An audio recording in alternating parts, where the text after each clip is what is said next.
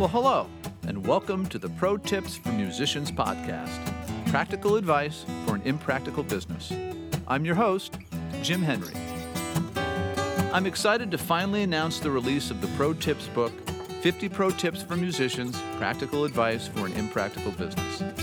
It contains many of the tips we've discussed here on the podcast, personal insights about each one, and features original illustrations by Ruby Henry.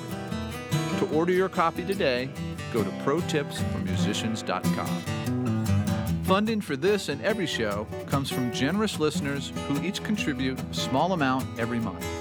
Patrons like Dan Tappan, Maria Sangiolo, Bob Fishman, Kristen Andrews, the good folks at Club Passim and the Parlor Room are just a few of the listeners who contribute because they believe in the podcast. This ongoing support makes it possible for me to continue to produce shows. For as little as $2 a month, you can be a part of the Pro Tips family.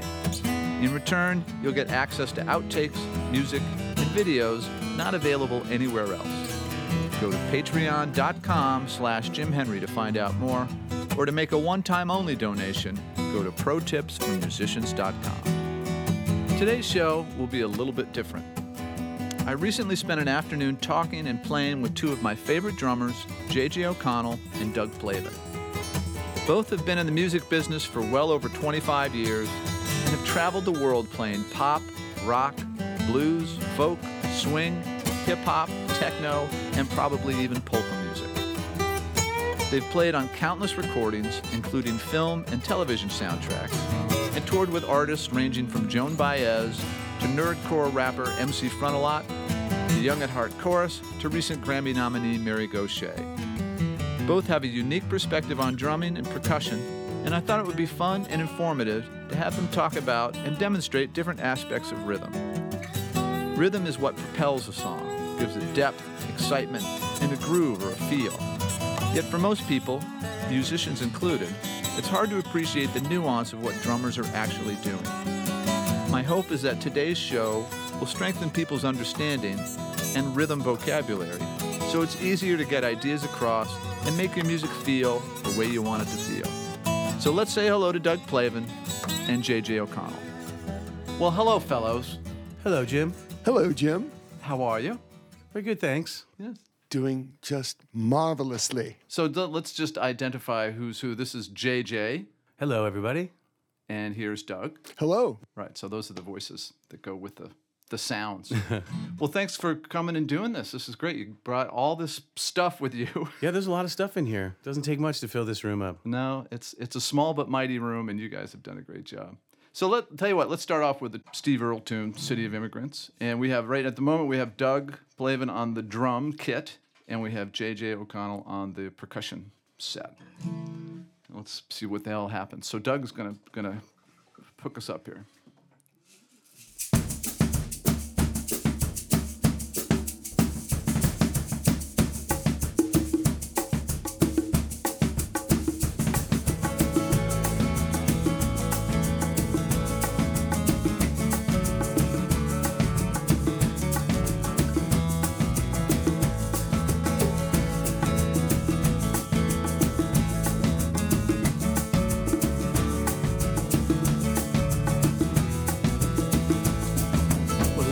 City of immigrants, I don't need to go traveling.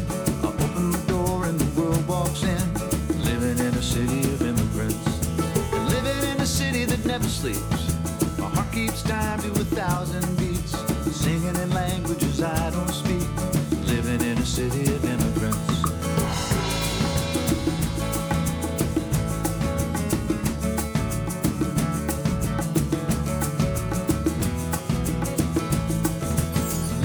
City where the dreams of men, they reach up to the sky and then they tumble back down to earth again.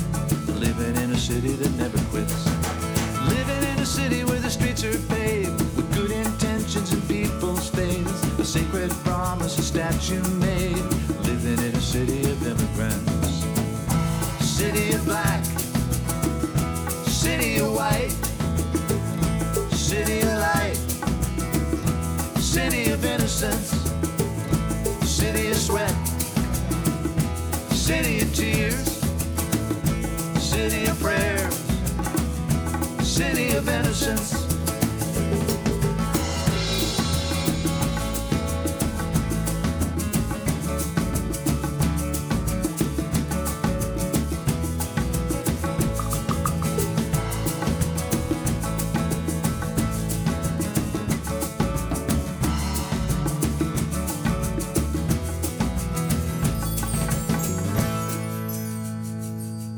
An abrupt ending, but still great. And that's fun playing with all this stuff.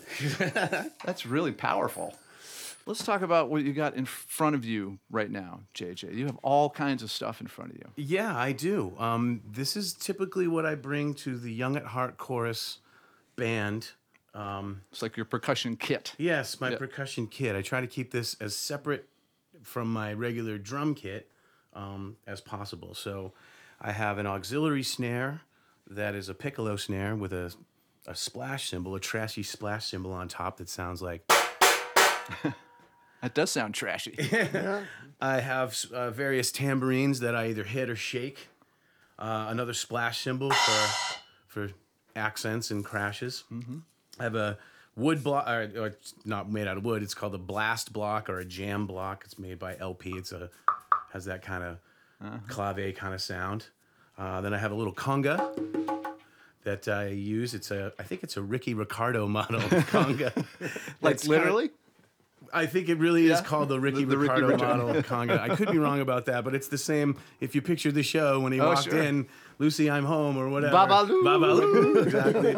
That's So it's a small conga because I don't try to bring too much stuff, but then I end up bringing all this. I have a cowbell. I have some. Everybody knows what a cowbell is. Yep. I have some chimes. Nice in pretty moments of songs. That's a nice thing to add in.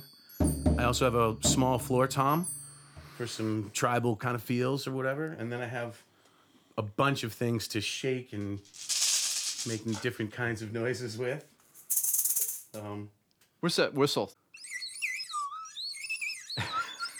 That's like nice a little bird. Yeah, it is like a little bird. Yeah. I don't know. I bring probably more things that I need, but if I'm doing a session, you never know what you're going to need. Right. In the Young at Heart percussion setup, there's a drummer, and then I play percussion. There's certain things that he can't cover by himself, so I try to add that in. That's usually why I have the snare drum and the floor tom to just sort of add fills and things like that. Cool. Yeah, it's impressive. It's impressive. And so, Doug, you're sitting behind a more standard kind of kit. That is true. Run through the different sounds there. Yeah. So I mean, it's really a lot of focus on the kick and snare because especially with music that's very song oriented, I mean, that's the basic timekeeping vehicle. You know, it's a good place to start if you're laying basics in the recording studio. But yeah, kick. And then this snare is actually pretty low. It's a very low pitch snare. So it has just a little more body, a little more depth. Kind of trashy sounding too, actually. Yeah, I mean, I can mute it more. I can even have something else that I can put on it, like this, to give it even more. Probably can't hear the difference, but it'll change the attack. Mm-hmm. So a lot of times with plastic drum heads, you know, you just get this harsh attack, which for rock music is great because it cuts through. But you know, I think in a perfect world, we would have calfskin heads that weren't affected by weather, because really there wouldn't even be rock and roll without plastic drum heads. You couldn't do it. Is that what they used to be, calf skin? Yeah. Really? Like the drums used to be? Yeah, I mean, it was in the 50s. Remo Belly. Yeah, exactly. Was the guy who invented Remo drum heads, and there was a lot of maintenance involved with them as well. They would detune and tune depending on the weather. I mean, that's probably the same for plastic heads too, but there was a trick that you could wet the head down a little bit, the calfskin head, and that would help to tighten it a little bit. That sounds like a pain in the ass. It was a lot. Yeah, it was a lot of work, and they weren't as durable, obviously, as the plastic stuff, the plastic things we have. Yeah. So a lot of that is just really, I mean, inherent in the sound is a certain amount of attack when you have a plastic drum head. But then there are things that we can put over the drums to soften the attack, to mute the decay, and things like that. Do you ever play the snare without the snare? Oh yeah. I mean, it sounds more like a tom. Sounds like a tom-tom. Yeah. High pitched tom-tom. But and I do have a regular.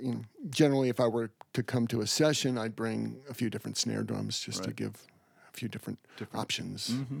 And so what else you got there? But here's the special. This is it's a floor tom, but it's actually a 1970s Slingerland parade drum that I bought on eBay for like $80, and it was irresistible. It's like, how bad can it be, you know? And so when I play it as a floor tom, I mean, it just sounds like a floor tom. Yeah. And then I can also add snares and get this kind of. Wow. So it's really cool. That's for cool. Like That is cool. For like a.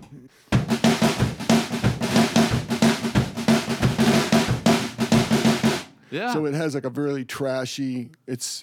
And you know, it'll get people's attention because they've been hearing this other snare, and suddenly, like, the groove just has a very different quality to it. So yeah, and you know, cymbals, hi-hats. I've only got one cymbal set up because we're small setup. We're crowded here at Ruby Tone. And, but yeah, that's cool. And you also you play percussion too. You have sort of a yeah, I'll play like cajon. I'm really not. I'll tell you, I started playing hand drums when I was younger, and I just developed all kinds of problems in my fingers. Even no matter how light or heavy I played, it's just I would have like a lot of tendon problems with my fingers. So I sort of made the conscious decision to not get too nutty with hand drums. Yeah. Shakers and stuff, I've got more shakers, but I didn't bring them because we have JJ. Voila, we have JJ. I brought a lot of that. So you play both too. You play percussion and you play kit. Yeah. So how do you approach that differently? Like, what's different about that?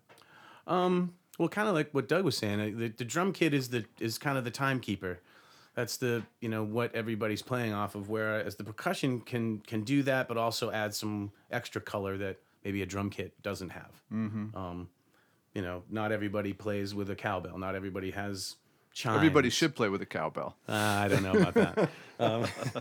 That's another debate for another time. But yeah, I look at it as just extra colors. Things that a drum kit, the kick and the snare, that drives the song. That is the thing that everybody's kind of latching onto. So with some extra percussion, I'm a giant fan of tambourine in a chorus. Right. That just takes the chorus and just snaps it up a little bit. It doesn't take much at all to just change a chorus. You and the Beatles are. I'm a giant fan of. I'm also a fan of like all the Motown stuff where there was a guy in the corner playing the tambourine through the entire song. He never stopped playing, and I'm a sucker for that. I really enjoy that kind of. I don't know, what do they say?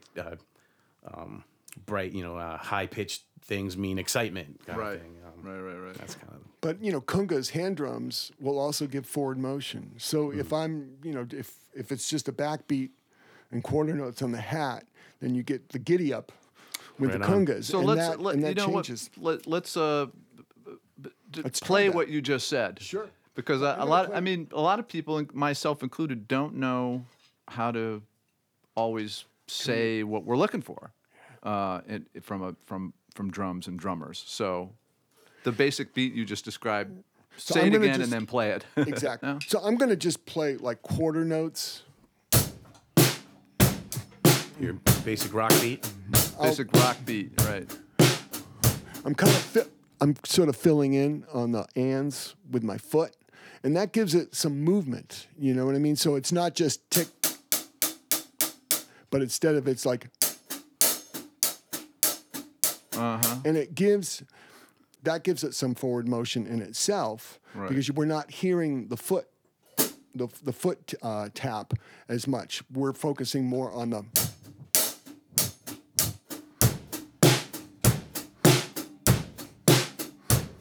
And then if you want to add some... Yeah, so some gallops. If you were confronted with that sort of beat, what would you do on There's a million things to do, but I'll try this. So this will be like some giddy up, and you can add some tambourine, whatever. So we'll just...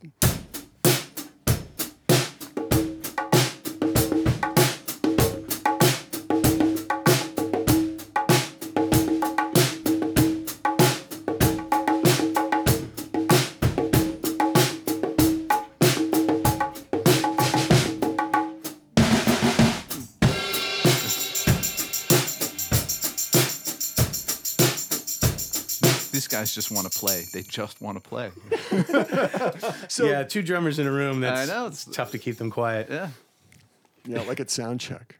Yeah, exactly. And actually, speaking of sound check, one thing I thought would be important is that, like, everybody in the band, if you play an electric instrument, if you're amplified, you can always adjust where you are. You can always adjust where your amp is. You can always adjust your monitoring. If you're playing an acoustic drum kit, and even if you have it, kind of padded down, it's still like you can't get away from that. You can't change the position of your head relative to your kit. Sure. So, in terms of sound check, drummers have a lot more to contend with, just in terms of their own thing. It's not like we can turn the tone down, turn the bass down or turn the treble up. We can do the best to make our kit, conducive to the music and to the acoustics of that particular room, but you can't get away. It's not like an amp where you can turn it away from you a little bit if you're hearing yourself too loud or you're not hearing yourself loud enough. So you can walk away from your amp and hear how it sounds further away. Exactly. I also, you probably would, Doug, you'd agree with this too. Get someone else to play your drum kit and walk out into the room and hear what it sounds like. You have an idea. You can't get up and walk away and hear what your drums sound like. You have to get someone else to play them. Yeah. So and preferably a there's drummer. not always time for that, obviously. Yeah. Right. Preferably a drummer, just because non-drummers don't know how to hit. I mean, they'll lay into the head too much. Right. And so someone who knows how to hit the drum reasonably well, just to give you a sense. Well, yeah. I mean, everybody at Soundcheck is trying to accomplish the same thing, and anything that we can do to help each other make that happen is going to be helpful. Well, that's a super valuable pro tip. I should put that in a book. Thank God you did. Well, that experience happmes so many times. Yeah, we were actually. We should go over at some point. We should go over like how a drummer should sound check their drums. That's something I think we should look at. Tell me. Let's do it right now. Yeah. Well. So okay. Sound man will say kick. Exactly. This isn't the time to practice your double bass chops. It's just one solid quarter note kind of, and that applies to all the other drums. Same thing with the snare. Same thing with the rack tom, the floor tom. When it gets to the hi hat, 3 closed and 1 open. Yeah. That they're looking. You're trying to help the sound guy help you, or a sound person, I should say. Yeah. So that was just some engineers that along the way have told me that's the way to do it. When they ask for the whole kit, that's not the time to practice your Neil Peart fills. That play a simple rock beat and exactly. It's deliberate. It's boring as a drummer. It can be boring, but in the end, you're helping the person who's going to make you sound however you happen to sound in the room. It's going to give them a better chance of doing that. Yep. Yeah, well, and it's true for other all the instruments too. When you're the guitar player, you don't need to do all the pyrotechnics. You just play as loud as you're going to play as soft as you're going to play. All right. Yeah. Well, I really wanted to talk about how you guys come up with. You hear a song for the first time. Let's say a singer-songwriter. How do you come up with a groove for something? Like what is it that you're listening for, and where do you start with that? And if somebody says, okay, this is let's say it's a finger picking type song, so kind of something soft that you normally wouldn't have a lot of drums on, but they want you to play drums on it. So, like, yeah, what's going on in your heads is what I'm trying to figure out. I always look at it as the song tells you what to play. Uh-huh. However someone's playing towards you is going to be the information that you're getting. And so if someone, say, finger picking, for example, that's fairly busy. Right. So that's the time to not be busy, unless somebody, there's fluid dynamics through the whole thing. If the songwriter knows what they want and then can explain it, then maybe they want something fast over this fast finger picking thing. But I think the initial when you hear a song for the first time, I personally go for the simplest thing that can actually work to help propel the song, and then from there you can build on it. But start simple. Start the simplest thing. Yeah. Yeah, and Doug has mentioned this before too. Like the type of strum, how a person is playing. They've spent the time crafting this, and so that strum, their percussive element as they're playing their guitar, singing, or whatever it is, that lends to what you should play, in my opinion. Absolutely. I mean, one thing, and it's not rocket science, but sometimes I'll just say, well, what's the song about? Right. Oh, sure. What's the song? I mean, is this, you can do something that's more counterpoint to what the song is about. I mean, if it's a gentle song about a baby, heavy metal drums could that's be that's a great point. That's a great point. But, finding out what the song is about, John Sands is one of my favorite drummers. He's a Boston guy, plays with Amy Mann, and he just has, like, his time, his groove is so insistent without being too concussive, He's just got a great groove, and, like, the figures that he plays are just generally the bare minimum. Yeah. Like, just to make the figure really swing, or, to facilitate the figure. If it's a group solely, like da da da da da da, he's not going to go like all the drumnastic stuff that annoys people, especially songwriters. You don't want to do that. But he's a great example. But generally, I just try not to replicate what the guitarist is doing. I mean, if you strum it, if there's like a jinga jinga jinga, like a real eighth note kind of thing, I'll try to focus on the quarter notes, but also focus on that eighth note movement. How much is it swinging? Is it really kind of almost not robotic, but very straight eighths, and actually today is the 7th anniversary of Tommy Ardolino's death. I saw that, yeah. Tommy Ardolino was one of my absolute favorite drummers. I mean, I never played eighth notes the same way after I heard him. So what does that mean? You never played eighth notes the same way. So it's really, and the idea between just a straight. So that's straight eights. Straight eights. Yeah. Now I can do this, which is also pretty straight. Right. But I'm splitting it up between two sounds, so it creates some movement. But then I could do, Tommy swung. He could swing like nobody's business. So a straight eighth groove would just be like, and a Tommy Ardolino would be like, it has this. Right, it's got swimmy. It's got this sort of rollicking, kind of rolly, swampy eighth note feel. Right. And I love that. Good drummers love that kind of stuff because it creates nuance and it creates, it just creates personality and character in the music.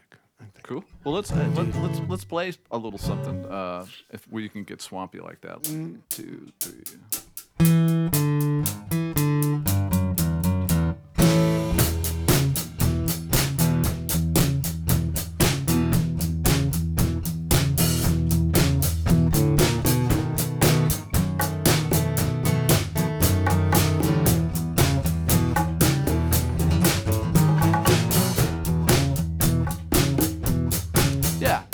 So if you were gonna now play it straight, right?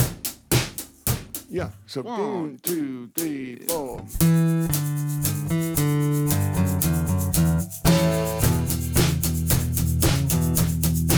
Right. Yeah. So it's definitely straighter. That's how I would play the drums. And it's sort there's of like, a time and a place for that. Right. There's, it's not like there's certain places that you have to play straight. On top of the beat. Right on the thing. Right. I mean, it's especially playing to a click track or something like that. But and the bass player has to really pump those quarters, or the groove is just gonna sag like an old mattress. And right. It's not no, I was wanted to talk a little bit about that, about how bass playing or bass players figure into your mindset at all. Like so. How do they figure into your mindset? I know. I couldn't They're just some person standing next to you while you're playing. Sucking up the extra dough. Right. Yeah, sucking up your kick drum sound too. Yeah, right. So the kick, the bass and the kick are almost always like playing pretty much the same thing. Is that true? Close. There's probably more. The bass player's playing maybe more things in between each kick drum hit, but. For the most part, yeah. A bass player that locks in with your right foot or if the left foot if you're left-handed, that's gold. And So then the bass goes with the kick, and the guitar, acoustic guitar, goes with the hi-hat, probably. Is that true? It really depends on the song, and it really just kind of depends on the arrangement. There's no hard and fast rules in my book, but I think generally what I try to do, again, it's really boring if the kick and the bass are just together the whole time, you know? So sometimes it's really cool for the bass to anticipate, you know, boom, boom, boom, boom, boom, but the kick doesn't do that, except for maybe just like right before the chorus, you know, to add some energy. Because if it happens all the time, it just disrupts the groove and it gets boring, basically.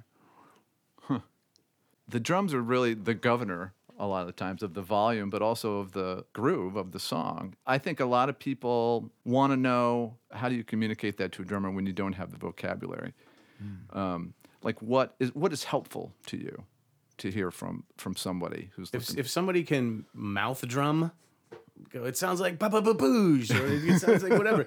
That's a good place to start, you know? If you don't have the vocabulary, but you know inside of your head, you're the songwriter, and you know somewhat of how it's supposed to sound, then mouth drumming or hitting a table or anything is a good start. You know, or playing an example, like, hey, you know, I really like the vibe on this record. And I don't know what it is, but listen to this. And so that'll sometimes. Now, a lot of singer-songwriters will do that. They'll give you an example. It sounds a little bit like Los Lobos' something or other. At least you have some place to start from. Right. Yep. I mean, I've had.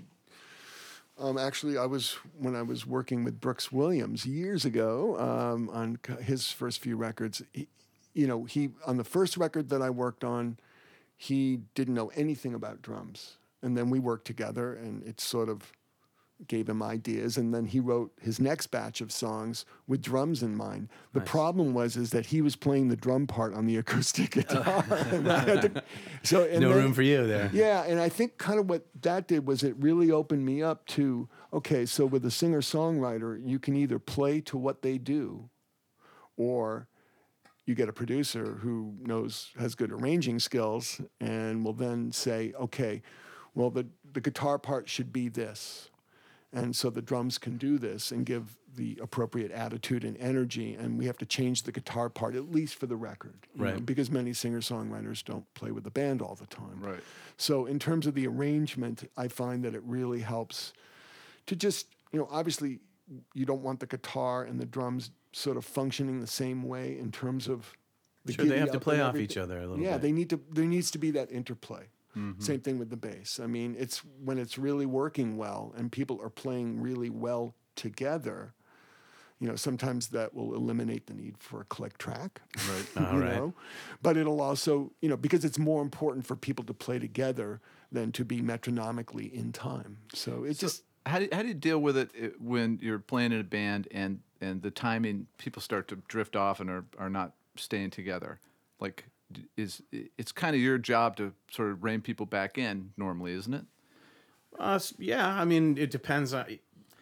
Yeah, I mean, sometimes a singer-songwriter might like the chorus to be a little faster, or might like things to set back in the bridge or whatever it is. No, I'm thinking about more in a band where things are going astray. Wrong. Things are about to go off the tracks there a little bit.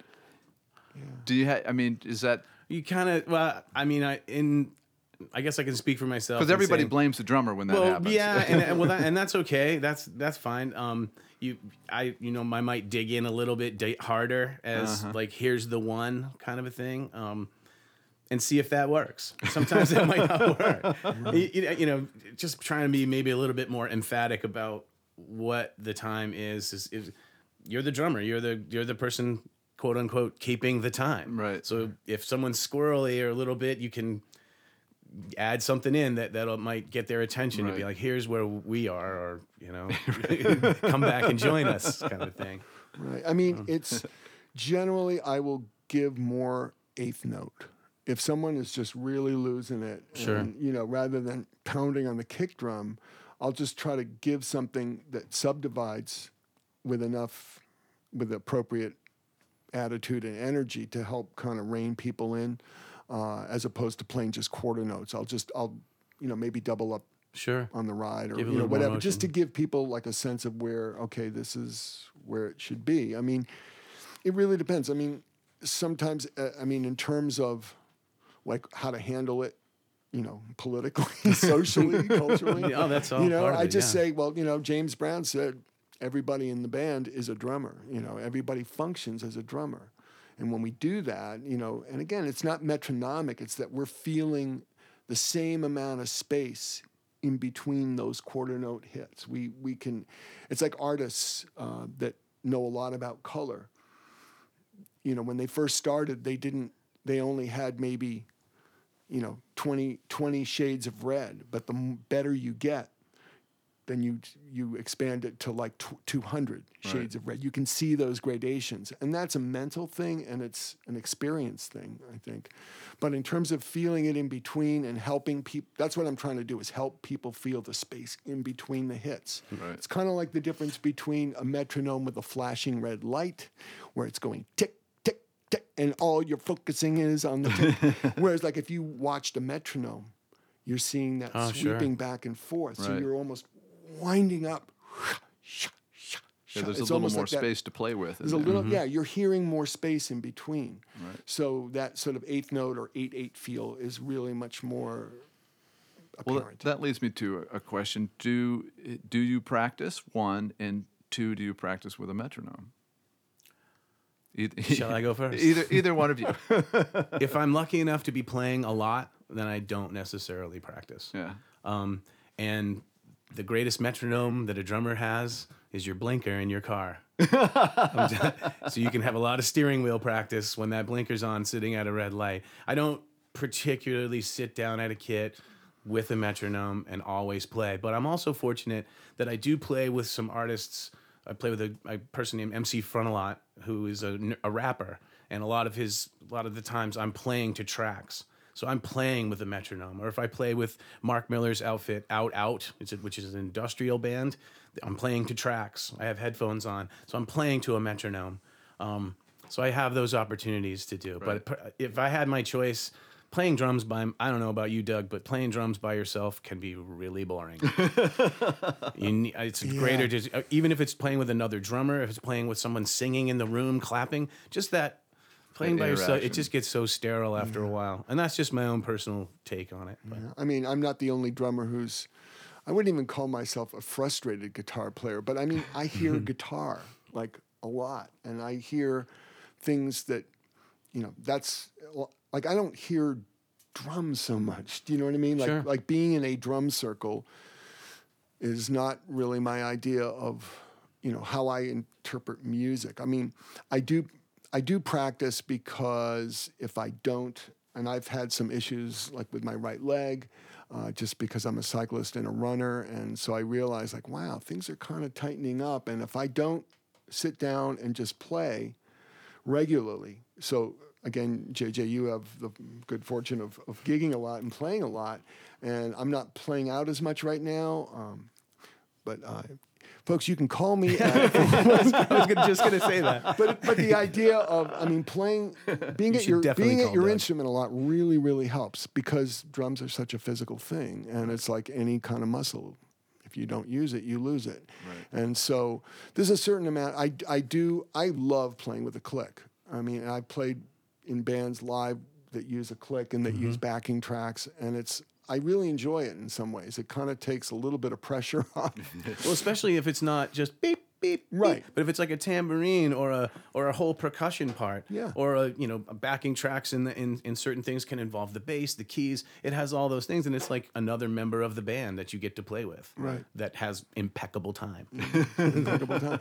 Yeah, and just learning to relax. I think that's the thing I find that is, if I'm not playing a lot, and then I sit down, I just notice how much tension I'm holding in my body. So right now I'm practicing a lot, and I have a recording studio in my house, so I get to kind of play producer and do all kinds of stuff. You get to play some guitar, probably. I play some guitar and bass and keyboards and all that stuff. But in general, I really find that there's because drums are so physical, if I go for like weeks without playing and I sit down, oh yeah, But you can't also, and just an aside from just the physical part of it, stretching and warming up is a huge thing. Yeah. Just sitting down to drums and just starting to play at the beginning of a show, it takes like 4 or 5 songs before you should, if you were given the chance and have the opportunity and the time.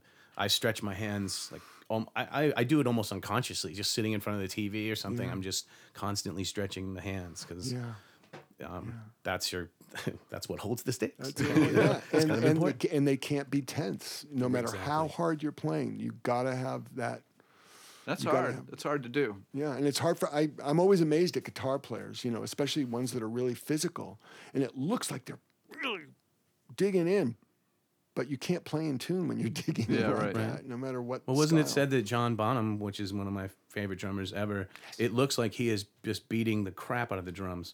He played fairly lightly. Yeah. I mean, he used smaller sticks. I mean, he didn't pound the drums, but it looks like he's pounding the drums, but that was his physicality. Yeah. But actual volume on the drum, I mean, he played loud drums, but he wasn't really playing as hard as everyone thinks. Right. And he tuned his kick drum so high, like people don't realize, like he really cranked that thing. So what does that do? It just gives it more pow, instead of thud.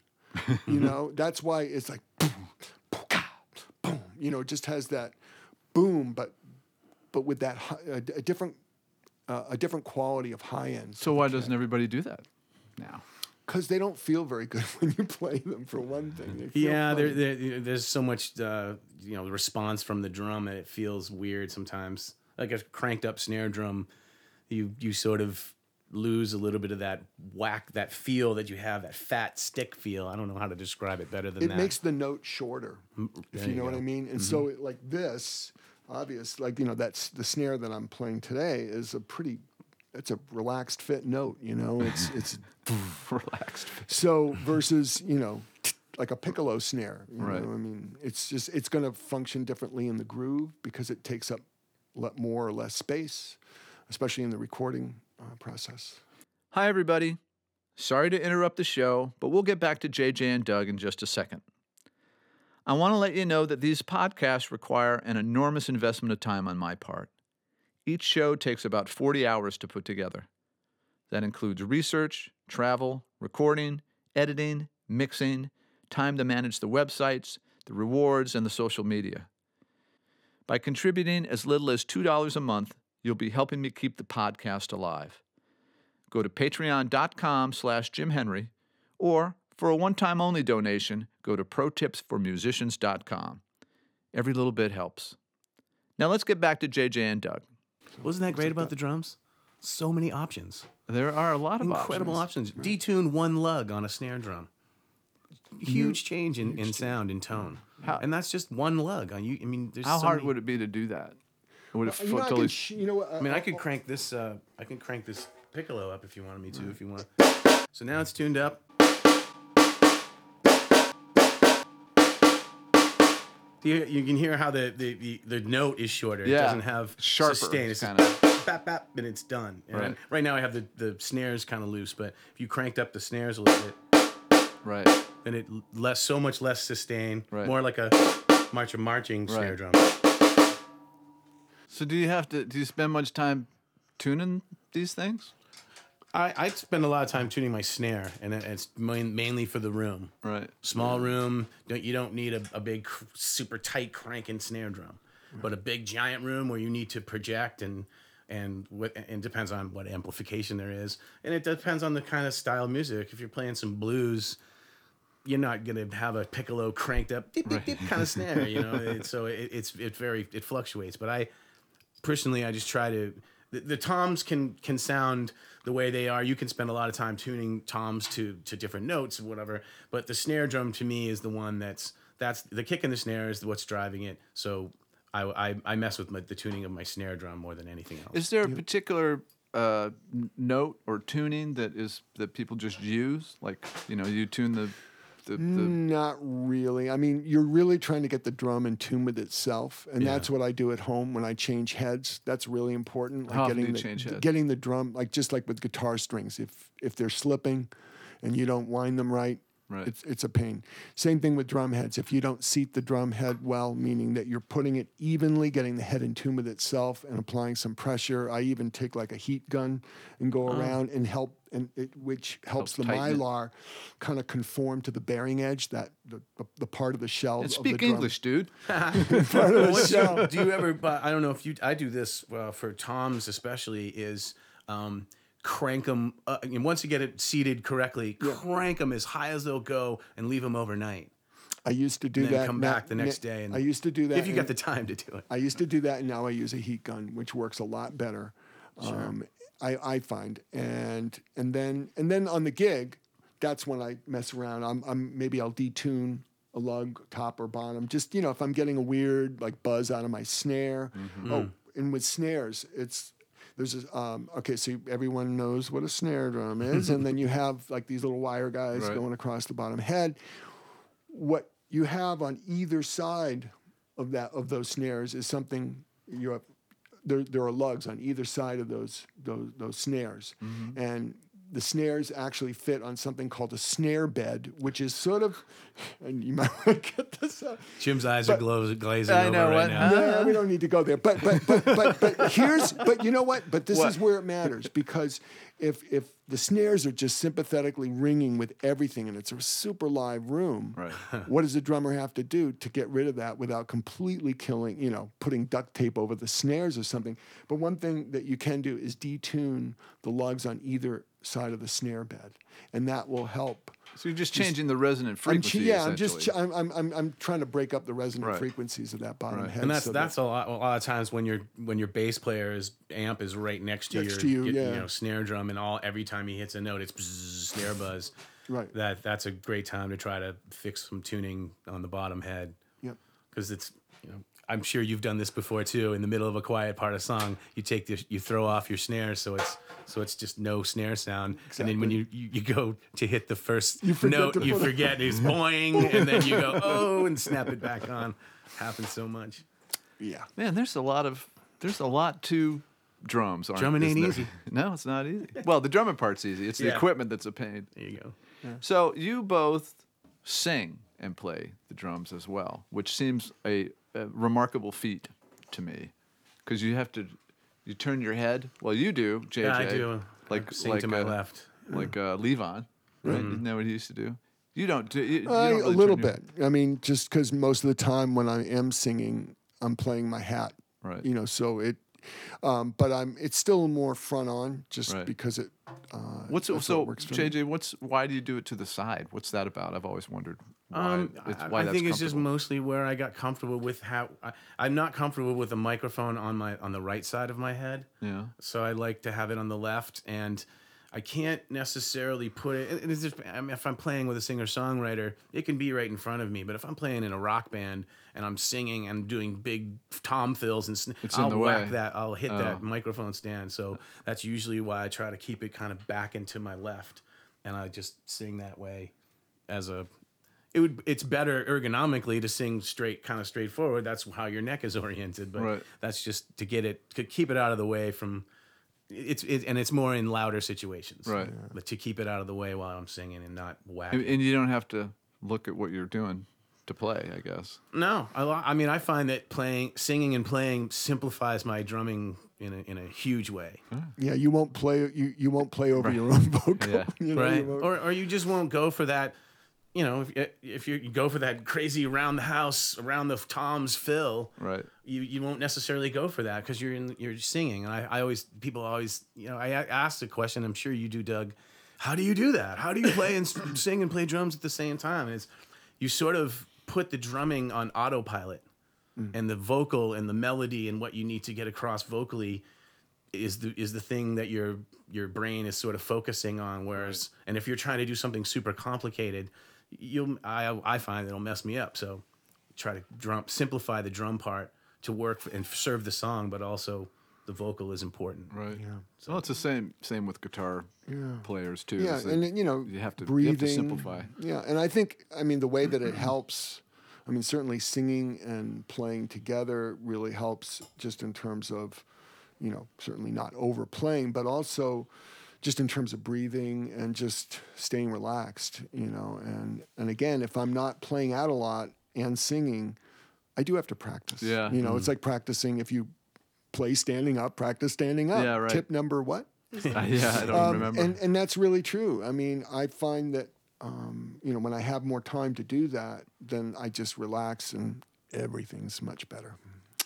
You mentioned something about fills just a second ago, and I was wondering if you would. I know that you have the Pat Boone, Debbie Boone thing. Is there like a whole bunch of those? There's a lot of them. I like Bucket of Fish. Can we hear a few of those? Do you know what we're talking about, Doug? I have no idea what you're doing. Do you need the drum kit? Yeah, I probably would. You, switch for a second? Yeah. So here is JJ now behind the kit, going to demonstrate a few of his All right, famous. so there's the one that I use the most is Pat Boone, Debbie Boone, which is sorry.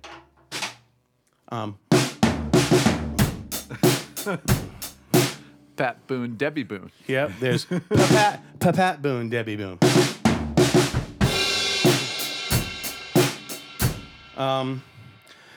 Without a rack Thomas little thing with this, I call this Bucket of Fish. Bucket of Fish. And there's a million more. That's great. Let's see if we can figure out a way actually to have you guys interpret a song and see what would happen. Like if one of you left the room and we did a little thing and then the other one came back and did it. Okay. You want to try something like that? Sure. Well, let me think about this for a second. Yeah, okay. You want to go out first? I'll leave, yeah. 1, 2, 3, 4.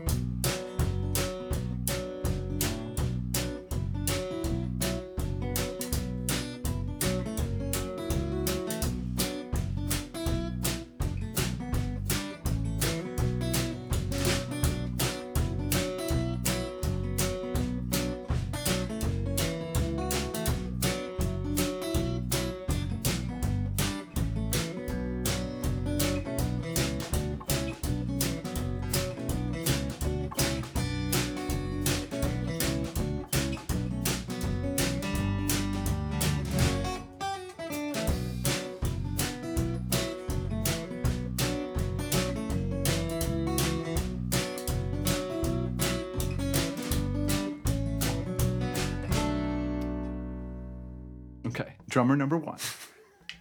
And now switch places. Okay, JJ. Let's see how you interpret this. This was like that. What was that game show where you put the contestant in the isolation booth and $64,000 question? Oh yeah. Yeah. This is only worth 98 cents. This one. All right. So this is you don't know this one. I don't believe we've ever played this one. No, I can't. I don't think so. And you didn't hear. And you swear on a stack of Bibles you didn't hear. A whole stack of Bibles. All right. 1, 2. 1, 2, 3, 4.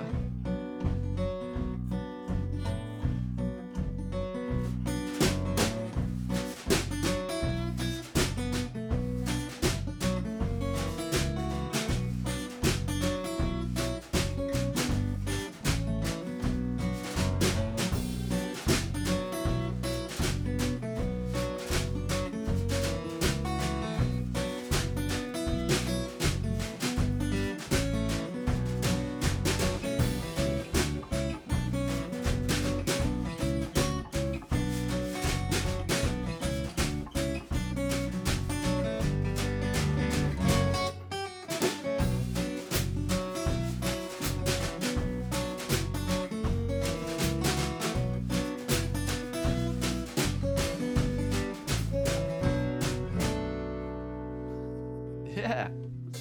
Cool. Well, so it's interesting, It's just a different. It's like a swishy versus a clickety-clack. Right. Yeah. Right. He was doing. There's a billion ways. That's the thing about rhythm, right? You can subdivide. It's almost infinite the amount of things that you can do to play with that. Yeah. You were doing more kick, I think, than Doug was. Is that true? Yeah, I started with like a little bit of just keeping time, and then I went for a little bit of a halftime-ish swampy cool. feel. Well, let's hear what that. Let's do that with you back on percussion. Okay. Let's make it a more of a jam. See what that feels like. All right. So here we go. Winding warm now. This was with the whole arsenal here. 1, 2, 1, 2, 3, 4.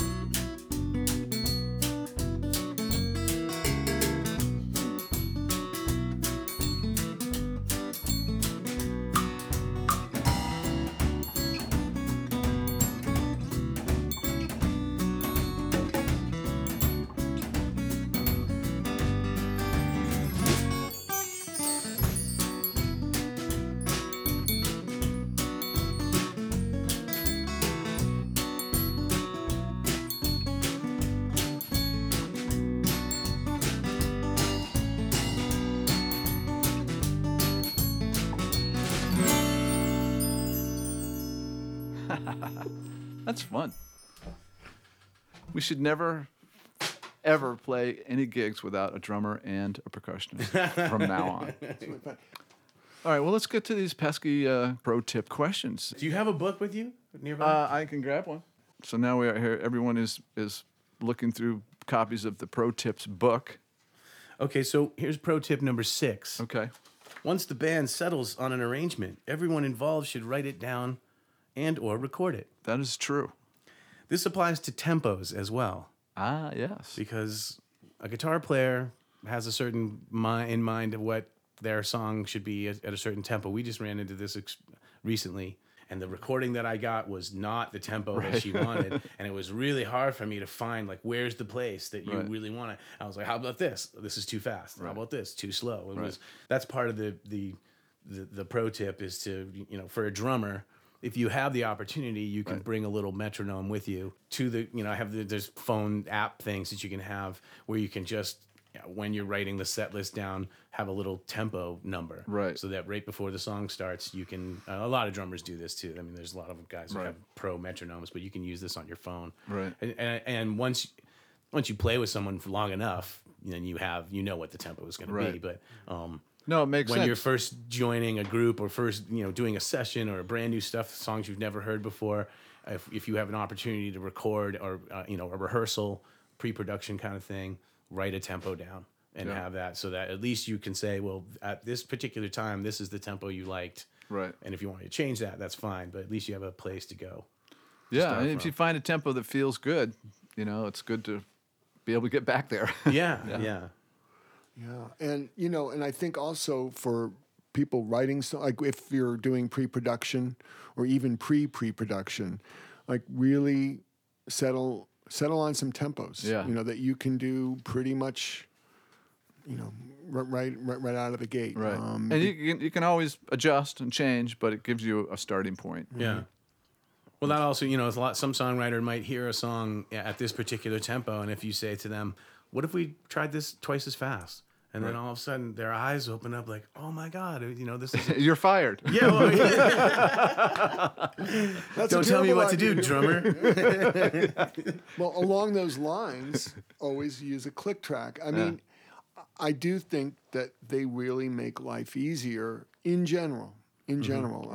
And, again, it doesn't give you the little add the gas at the chorus, but... Although, people have done that. You can build it in. You can build it in. You can program it in. Or on a session, you can, when it comes to the chorus, you can get on top of the beat a little bit, whereas in the verse, maybe you're sitting just behind it. Yeah. Actually, this is something I wanted to talk about, playing behind the beat or in front of the beat. And I know that, can we get a demonstration of that? We're going to try this. We're going to try and demo this. If it works, it'll be in the podcast. If it doesn't, it won't be. I'll make a more consonant sound. So here's a. So what do we? So let's play on the beat, and then at some point let's go off the beat or behind the beat. A little behind the beat. So here we go. So this is right on it.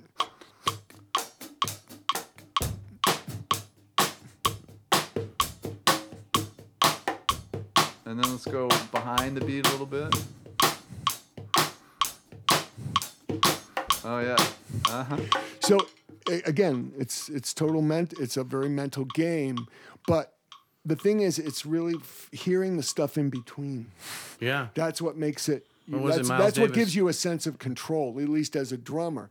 But I think guitar players, especially if you're playing a rhythm guitar part, that would be a great asset, to be able to place the beat well, and just be in control. Right. Be and know the difference. Know so the now difference. let's get in front of the beat a little bit. Let's play on the beat for a minute.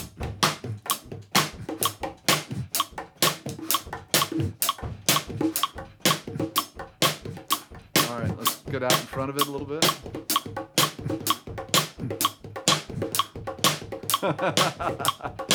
And Not then come easy back. to do.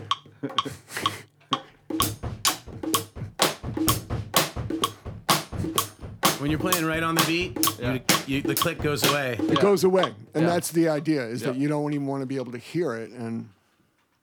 But yeah, I mean, That's not an easy thing to do. It's definitely difficult, especially when you're given the time in your head and you're trying to mess with that. It's easier, I think, to play behind the beat with other people without a click track. Sure. right. It's easier to kind of set the thing back a little bit. But talk about relationship with the bass player. Everybody's got to be in on it, on the game, because then it just sounds like the drummer's dragging, and that's not. And no one likes And that. we get blamed like everything else in the world. Well, it is mostly the drummer's fault. Yeah. All right, but anyway, next shall we keep going? Sure. Oh, well, here's one that I witnessed as I was guilty of many times as a young drummer, which goes with pro tip number 9. If you're the opening act, never ever play more than your allotted time. Mm-hmm. That playing over your allotted time really is that's part of it. But the thing that I was guilty of a long time ago was I'm playing in the opening band, and my drum kit is set up in front of the headliner drum kit, and I would break my drum kit down on stage. On the stage, right. Big no-no. I learned very quickly after being yelled at a few times to never do that. Get your guitar player friends, get your buddies that are sitting in the crowd, come up, grab all of your gear, get it off the stage, break it down off stage. That's a good. That's good something, point. Yeah. Yeah. Pro tip number 34. I'm just going to say this right here. You did your homework here. Well, I had some time this morning. Always arrange for there to be food on the gig, on the road, or in the studio. And I couldn't help but notice, Jim, where's the snacks? Yeah. I haven't eaten anything today. We've been in your studio for hours, and we haven't eaten a thing. Epic fail. No, I have them. They're in the fridge. It's okay. I had Busted. I had a feeling this morning when I was like, let me call Jim on this. Let me, in my own defense, let me say that I plan this time to be in between meals. So if you didn't eat beforehand, you're screwed. Right. That's all right. But no, you're right. And just because I wrote the book and these tips doesn't mean I adhere to them. What else? You got some more there? I got some more. I have a whole bunch of them here. All right, I'm just going to go kind of in order. Okay. Pro tip number 7. When you send more than one song for a musician to learn, make sure all the music is in the same format and in one folder. Very good pro tip. I would also add song titles. Track 1, track 2, track 3 begins to sound like the same thing when you're learning a song. And so if you have a name, even if it's called Brand X or any, the name may change later on, but at least you have a reference point, rather than track 1 or track 2. No, that's a good point. Anything that you can do to help your people who are going to play your music to spend their time learning the music rather than corralling it or renaming it or whatever is going to help you. I would also add, actually, and that's a big thing for me when I ask singer-songwriters, if you can, include a lyric sheet. Mm-hmm. So that I can sort of follow along with and what your words are. There's been, especially, you get to sing backing vocals too, Doug. When you're in the studio and someone says, okay, sing backup vocals, this happened actually to me where I thought I knew what the words were. And as we started the backing vocal session, I was not singing the same words as everybody else because that's what I thought it sounded like. Uh-huh. And so it was a slightly embarrassing moment, but then I was told that it wasn't Italian complaints, it was tallied up complaints. Oh. But in the context of the song or in the context of what I was given as a demo, I had to figure it out, Yeah. So a lyric sheet is also very helpful. Pro tip number 32. Can't stress how important this is. If you have a partner who's glad you have work on New Year's Eve, then you have found a keeper. And I have to say, I have found a keeper. Yes. Thanks, Jocelyn. Jocelyn's awesome. Yeah. Hey, do you want to share her quote from this morning, or not really? She wanted to make sure that everyone knows that drummers make the best lovers.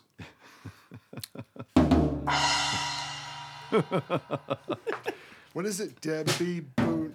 Pat Boone, Debbie Boone. There it is. That's it. That's like. So that's like that 10,000 Maniacs tune. It's like the very beginning. It starts What? off. Pat Boone, Debbie Boone. Yeah. On Yeah, their big hit. Yeah. There's a million songs that start like Yeah, that's a great superstition. Da da da da boom, pat pat ba ba boom. You know. Pro tip number 42. No matter how terrible you thought the show was, when somebody tells you they enjoyed it, just say thank you. Yeah. This takes a long time. Musicians are their worst and most vicious critics. Yep. And it was really a lame thing when you give somebody a compliment and they go, "Oh, well, I missed this part and I did this." Right. I was very guilty of that for a long time, and it's just easier to say thank you. Yeah. You can internalize and go over and practice in your sleep when you get home, or go over all the things that you did wrong. But when someone gives you a compliment, always say thank you. Say thanks. And it's funny that you bring that up, because somebody who bought the book sent me an email and said and said, you know, that tip in particular struck him, because he did that recently and said, "Hey, great show," and the person said, and he said he felt like an idiot. Right. You know, he felt like, oh, well, maybe I didn't really know what was going. You know, he felt disrespected. You know, Sure. his opinion is disrespected. It can be tough to take a compliment sometimes. Yeah. Yeah. Especially if like everything is working against you, like the acoustic, you know, Yeah, the sound. Sure. aside from a bad performance, it's like you can't hear, like you have no idea. Right. I guess it was good, or maybe it was good. I Right. mean, but still, at the end of the day, you just have to kind of Yeah. suck it up. I'm and just glad say, you Thank liked you. it. I'm glad you liked it. That's a great way to say it. I'm glad you really liked it. Is a great way. Thank you for coming. Thank you Indeed. for supporting our music. It really means Even a lot. though we sucked. No, I started off saying, "Oh, that was terrible." Right. And, Yeah, I did that That's too. not a nice thing to say to somebody when they're genuinely giving Yeah. you a compliment. Right. And in this kind of dovetails into pro tip number 43, which is always thank the sound engineer. Oh yeah. No matter if no matter if you had a bad night or what, always thank that guy or woman or whatever. Right. Thank the bartender, thank the door guy. The more people you thank, that'll stick in people's heads. Right.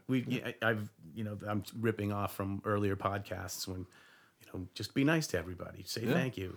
Yeah. Say please. Be humble. Be humble and kind. Be humble and and it kind. really goes a There you long, long way. Say thank you and write thank you notes. I mean, it's really it's such an important thing in the arts in general. You know, people ask people for the, certain when someone asks you, to do something, and you're doing them a favor and they don't acknowledge it later. It's really It's weird. It's like, yeah, do I really want to do something for them? I mean, regardless of how much money or no money they pay you, but a good thank you and that gesture of hey, it means a lot to me and thank you. Yeah.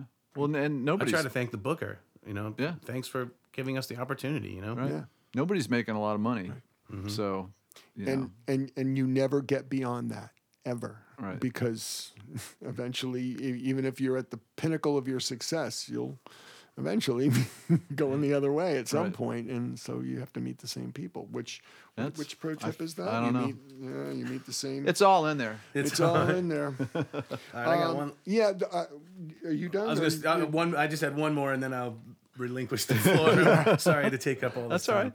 All right. Pro tip number 41, always advance the show and bring an extra cable and a 9-volt battery and the contract and this lamp. In the case of drummers, especially if you're doing fly gigs where you're flying somewhere and playing a rental kit, I can't leave my house without at least some felts in the stick bag, some tape, some electrical tape, extra drum key. You can't really travel with a Leatherman a lot of times because it has a blade, but some sort of tools. I can't stress enough, electrical tape of some kind, gaff tape. They make them in small rolls. They fit in your stick bag. And what do you use that for? To muffle a drum, mostly to muffle a drum, or if there's a loose part. A lot of times rental kits are in pretty decent shape, but you don't have a lot of, bring a thing of moon gel, is these little easy blue things that you stick on a drum and it mutes the drum, rather than trying to cover the thing in electrical tape or asking someone for gaff tape that's going to screw up the drum head.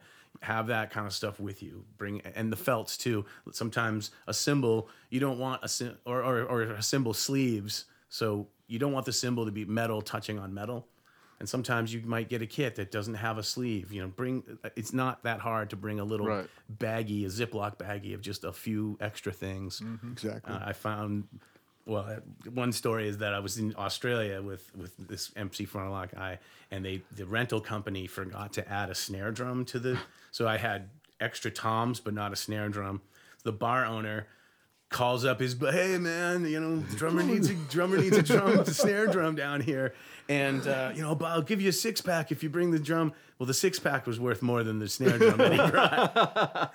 But luckily, I had some tape and some felts, and I had some things that I brought with me, and I was able to tune it up and put some strategic tape in places and made it work. Got it working, yeah. And never complain about the rental kit either. Keep that to yourself. Yeah. Good advice. Don't make your problem other people's problems. And I think that's a big one. JJ, you covered a lot of ground there. No. It's all good. It's all good. And I think that if I were to add one, and I could extrapolate on what you've said, and it's pro tip number 14: take a breath right before you start a solo. I mean. Or before you even start to play, like just having the presence of mind, like really get into a more relaxed place so that you're really on it. And to your point, make yourself comfortable. Like learn what you need, know what you need to hear in your headphones, and ask for it. And a lot of times it's like, bring the vocal down. I need to hear the acoustic guitar, because that's where the eighth note is. That's what's going to teach me what the song's eighth note. How much swing or how straight it is, and that's what's going to create the feel the best. That's what I ask for, And I think just sort of being calm and steady. Take a breath and know what you need. Take a breath and know what you need. Yeah, and breathe. You through may your not get drum what you fill. want. Is there what? Breathe through your drum fill. Oh yeah. Don't hold your breath. Don't tense your jaw. Drop your. Just do. And you got to practice this stuff. It doesn't just. It's a. So along with. It seems funny to have to practice breathing, but you do. Yeah. So if you're singing, you're learning a song, you have to learn how to breathe through the song to sing it. Same when you play it. Same idea. Well, that seems like a good place to stop after all those pro tips. It does. So thank you, gentlemen, for coming in and being guests on the Pro Tips for Musicians podcast. Well, thank you, Jim. It's an honor. Thanks, Jim. I really appreciate the opportunity. All right, guys. So let's play a song that we'll use for the outro music. Here's a little Los Lobos tune.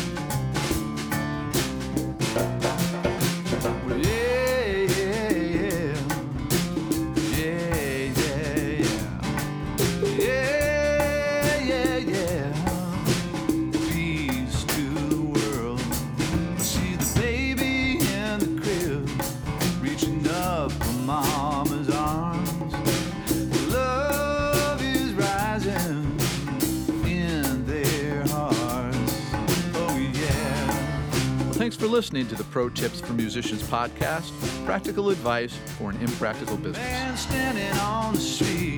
Special thanks to my guests Doug Plavin and J.J. O'Connell. You can find out more about what they're up to by visiting them on Facebook.